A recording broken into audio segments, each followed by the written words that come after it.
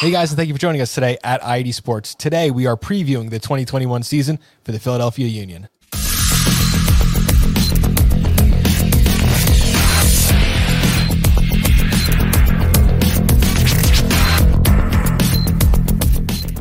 Joining us today is Matt Ralph. Matt is a freelance soccer writer covering the Philadelphia Union. He's also managing editor for the Brotherly Game. Matt, thank you so much for joining us today. Why don't you tell us a little bit about yourself and a little bit about the work you're doing? Well, first of all, thanks for having me. I manage the website brotherlygame.com. We cover the Philadelphia Union and pretty much any soccer that we can get around to covering in the Philadelphia area. And in fact, right now we're doing a little project about the 25 MLS players who are from this region. So we get into a lot of players so far, and current and that are active and former players from the greater Philadelphia area. So we like to do a lot, with history and just covering all aspects of the game. And I love soccer and love it. I always say if there's a ball being kicked, I'll check it out. I love it. So let's start right from there. Philadelphia Union, ownership, stadium, culture, history. What would you want people who are new to Major League Soccer to know about the Philadelphia Union? Well, I think the big thing about the Philadelphia Union, in terms of how, first of all, it's still kind of weird to me that, there wasn't a team in '96 in Philadelphia, because Philadelphia is one of the largest, media markets. And, the rub was always sort of the stadium, not having a stadium for them to play in. And, they eventually, after a very long time, finally got a stadium built in the city of Chester, which is, south of Philadelphia on 95. And, there's a number of, it's a big talking point in the Philadelphia Union community about the location, the access, and all that. Everyone gets that. Red Bull Arena is closer to New York City than just about any stadium in any sport is to its prospective stadium. However, because it's even a state border and a river there, it's a river. You could skip a stone on a cold day and hit New York City, but we get that all the time. I know Dallas has that too. It doesn't make any sense. You're not going to put a stadium there, but yeah, absolutely. Philadelphia Union, just a great soccer town, a lot of great tradition there. What specifically about the stadium?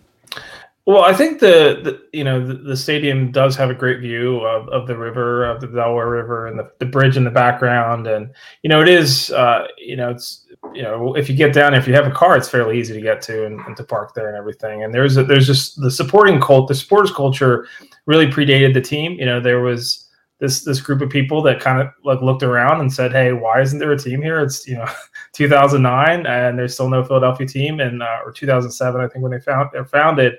And that's really kind of been that was definitely, there was a groundswell of support before the team started. And I was working for a daily newspaper in South Jersey when they first sort of started up, and so I've been kind of impressed with that from the beginning, that this group of people that were willing to support a team that didn't exist yet. So that's definitely been a big part of the culture of the team. And the more recent success of the team has really been a result of them kind of building this identity of a team that goes out and finds lesser known players, brings them to Philadelphia and puts them together into a team where the sum of the parts are greater than any one individual. And they've done a good job in the market of finding players, but then also bringing in these young players from the academy, and that's really become their identity. And so I think the team is becoming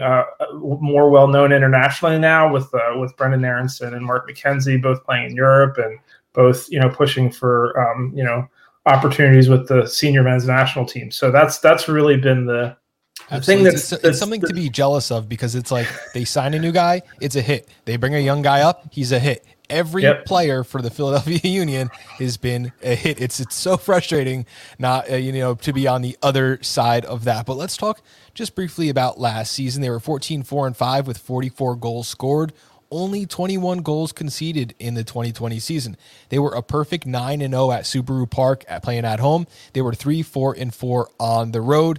That record won them the Supporter Shield, and Jim Curtin won Coach of the Year during last season. When I look at the goal scores, you got everyone doing their job. Sergio Santos, 8 goals. Casper Shabiltos, 8 goals and 6 assists. some players we're going to talk about in just a little bit. But if you had to cover the 2020 season in just a couple sentences, Philadelphia Union 2020, what was the main storyline there? I mean, really just that they made the most of the situation and they won the games in front of them. And that, with COVID and everything shutting down, teams just really, I think teams kind of fell apart and got injured and dealt with absences. And I think that the Union were a team that was as together as a team as I've ever seen them, since their first season in 2010. So they weathered all the things that came their way, and that's why that's the team that wins the Shield, right? It's a team that figures out how to deal with all the adversity and put together a body of work that leaves them on top of the table at the end of the season. Major League Soccer is always a long season, but this was 2 games, a long absence. MLS Cup, MLS's back tournament, which I think might be one of the greatest moments of MLS history, where you had games every single day in the morning and the afternoon. It was just so much fun to watch. And I have to tell you, I watch more Philadelphia Union, and I watch a lot of soccer than I've ever watched in my life during last year. And it was just because the exciting style of play and the stars, and it just was the whole package for me. Absolutely fun to watch. As a Red Bull supporter, maybe we need to pump the brakes a little bit, but definitely exciting to watch. And let's talk about their coach. Jim Curtin won Coach of the Year last year. He runs a 4-1-2-1-2 narrow, no real wing play, keeping it very condensed up and down the field. He relies on 2 strikers to produce. Both Shabilko and Santos, again, scored 8 goals during last season. However, this is going to require a large number 10 in production. You've had that in the past, and now you have Fontana replacing Brenden Aaronson. So let's take this right to the projected depth chart, and I want to talk about, maybe we could start there at the number 10. That is not the right graphic. There we go.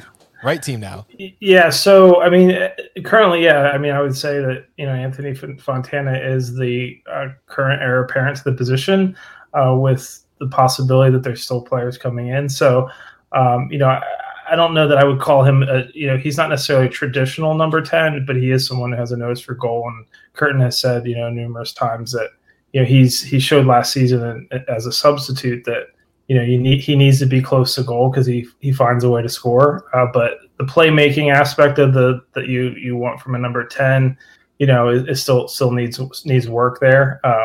And then, Paxton Aaronson really, he scored. They finally got a goal in preseason today from Paxton, which, Paxton's 17, so you don't really want to put a whole lot of weight and expectation on a 17-year-old who's finding his way, as a professional now. But that's he would be the backup. Certainly Ilsinho, can play. I like Ilsinho playing up the middle. I think he creates a lot of problems for defenses.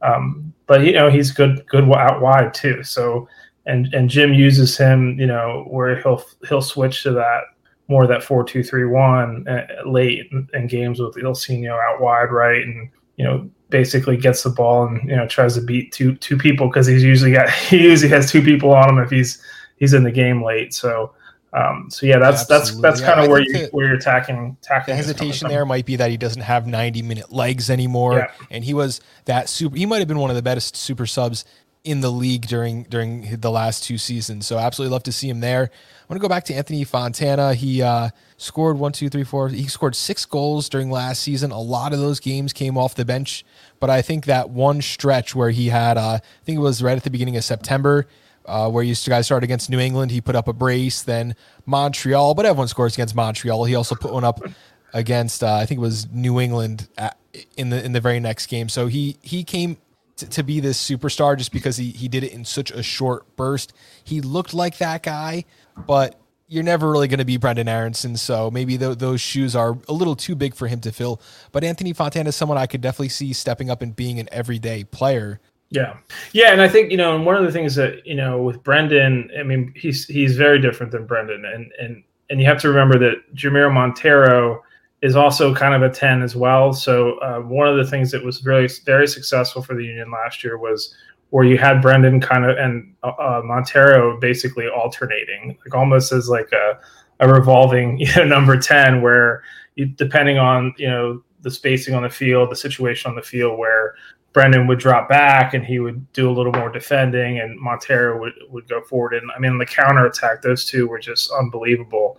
There's still the goal where Jameer doesn't even touch down in Florida when Jameer doesn't even touch the ball and it springs a counter and Brendan, sets the rest of it up. So, I mean, I think, there's a lot of flexibility within that formation that the Union run. And so, one of the areas I think for Anthony is going to be, like I said, is, working on, making those plays, those passes, but also, the defensive side, because he can then, kind of alternate a little more with Montero. And even in the starting lineups, like a lot of times you'd see Brennan in the 10, you'd see Jamiro in the 10. Like it's not really designed to be a solid, it's whole not game. Like it looks on paper on the graphic, but we kind of need to have something here to help out with, even for me to mentally construct the team here. Alejandro Bedoya, definitely a leader on this team for sure. Definitely had a very good 2020 season. Alejandro Bedoya, where does he fit into all this? Well, he's the captain, and the league needs to watch out because he's growing his hair out again. So I think his hair is, in the past was a source of his strength too. So no, he's the captain. I mean, he's the guy that does so much for this team, and I think with losing Ray Gaddis to retirement, this is a team that is going to rely even more on its veterans. And so I think Bedoya, the concern with Bedoya is like he needs to be rested. Like you can't. I feel like in the last couple of years, especially, he's sort of been a horse that they've kind of driven maybe a little too hard at times. He had an injury at the end of the 2019 season. There was some concerns about the flying, the commercial flying, and the turnaround time and all that with West Coast trip and then the Columbus trip. But he's definitely still, I think that this is his team, and he does so much to mentor the younger players, and he's just the guy. I mean, when they won the Supporter Shield, he's the guy that's speaking to that, in terms of what this means to the club and what it means to him, and he understands what it means to the city too. So yeah. He was also the one who presented his coach with the Coach of the Year award last season. If you watched that YouTube clip. It was a great moment there. Now, before we talk about the defense, there is one more player that kind of sits right in front that I want to talk about, Jose Andre Martinez. Now, my co-host, Alex, if he was here, he's a big nickname. And this guy is El Brujo. So it's time to talk about El Brujo, what he brings to the Philadelphia Union. Yeah, the El Brujo nickname's cool, but it still doesn't it doesn't track necessarily with El Brujo. I mean, he's a magician in many ways, but he is just such a hard-nosed player who, his first game was against LAFC last year, and he went through 4 jerseys in the game, and just the kind of guy he'll take shots in the mouth and he'll get right back up, and he gets carded, and he makes things interesting a little bit sometimes, but I think he's a guy who just plays with so much emotion, and it was basically instantly a fan favorite after that game at LAFC. So he's really important. He's hurt right now. Fortunately, it looks like it's only going to be a couple week injury, so he'll be back, but he probably is not going to be available for the Champions League, the first leg. So he's really important to this team, and he wasn't expected to necessarily be that guy, and he turned into that guy pretty much overnight. It's magic. It's like it's magic. There you go. That's the magic, right? So let's talk about Philadelphia Union. They only gave up 20 goals last season. This is what their back line looks like. You got Kai Wagner and Mbaizo. I believe that is correct pronunciation. You also got Glesnes, Elliott, and Findlay in the middle.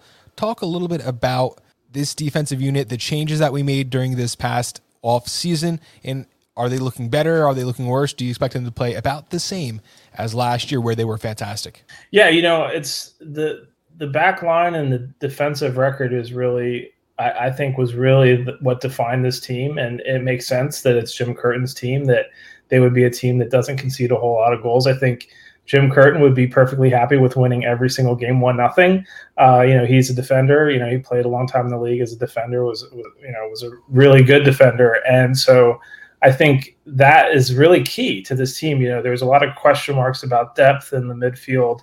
some injuries now, with in the forward line, maybe need another piece up top as well. But the back line, I think, really is going to continue to be the strength of this team, and counting the back six, because you have one of the best keepers in the game with Andre Blake. But absolutely, I think you're probably going to see Finley.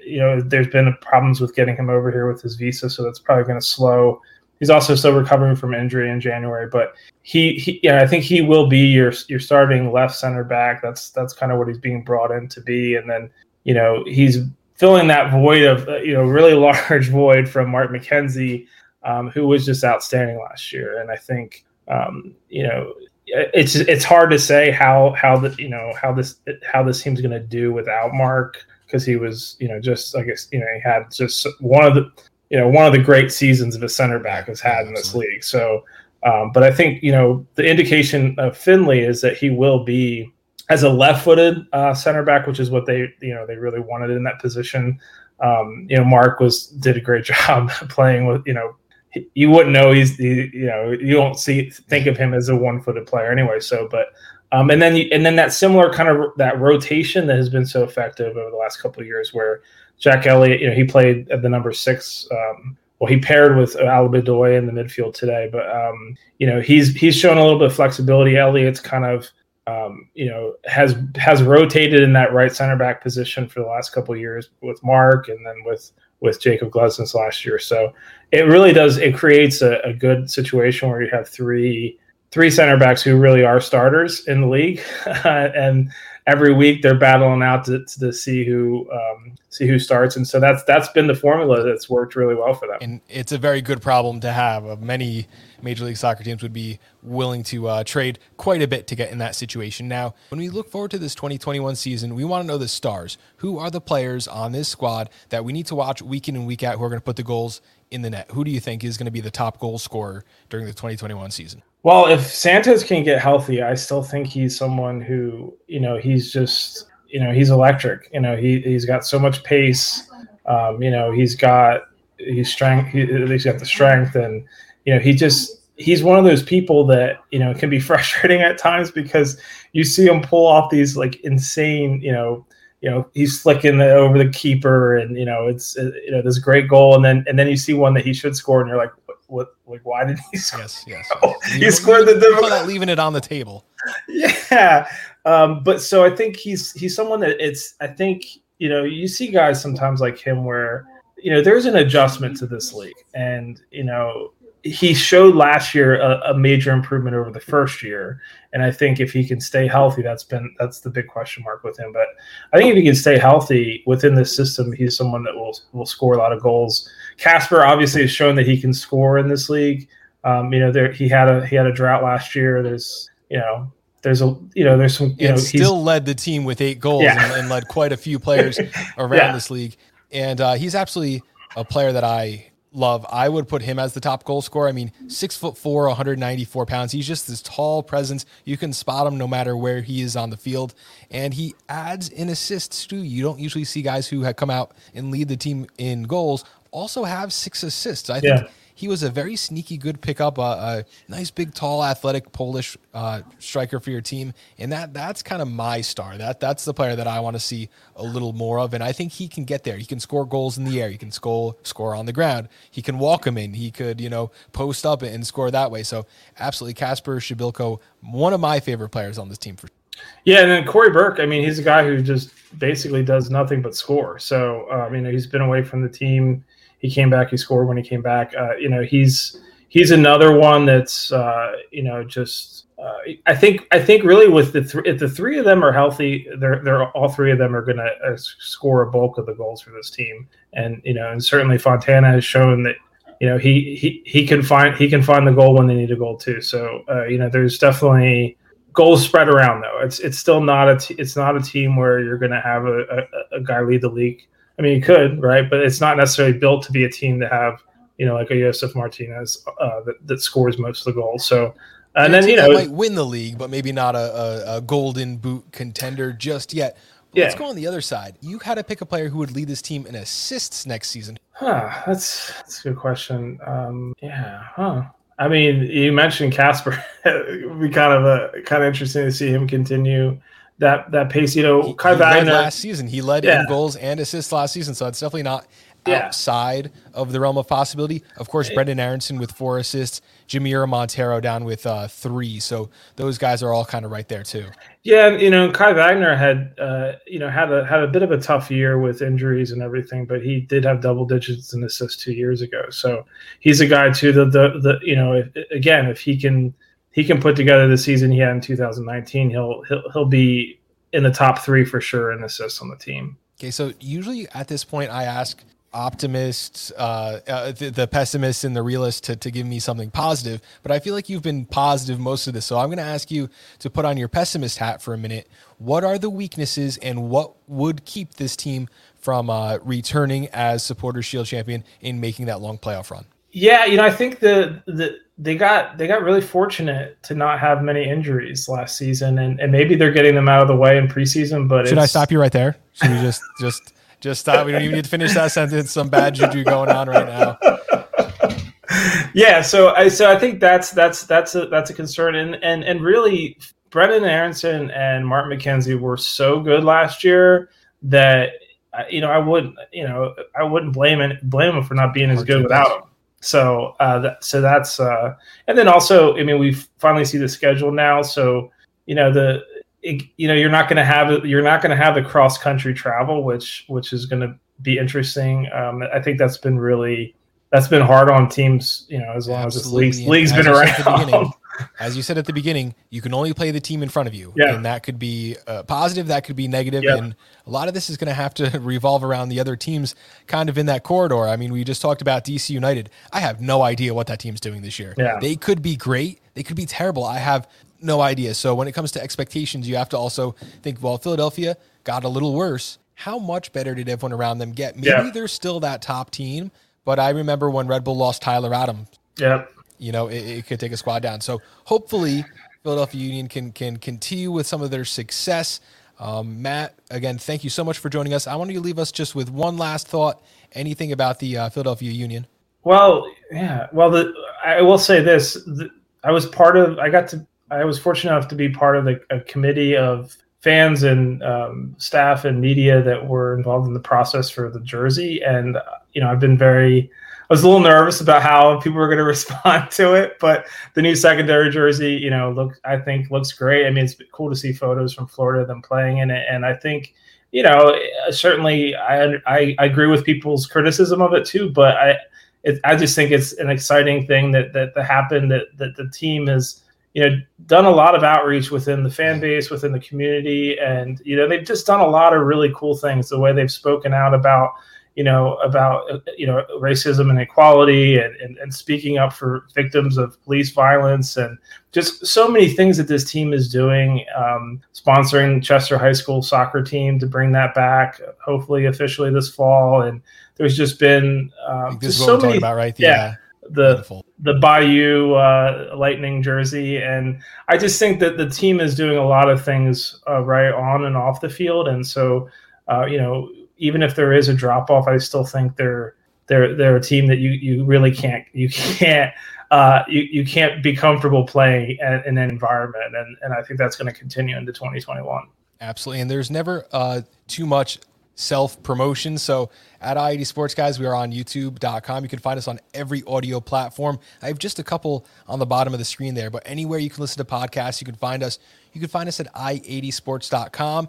Joining us again, Matt Ralph. Matt, one last time, where can we find you?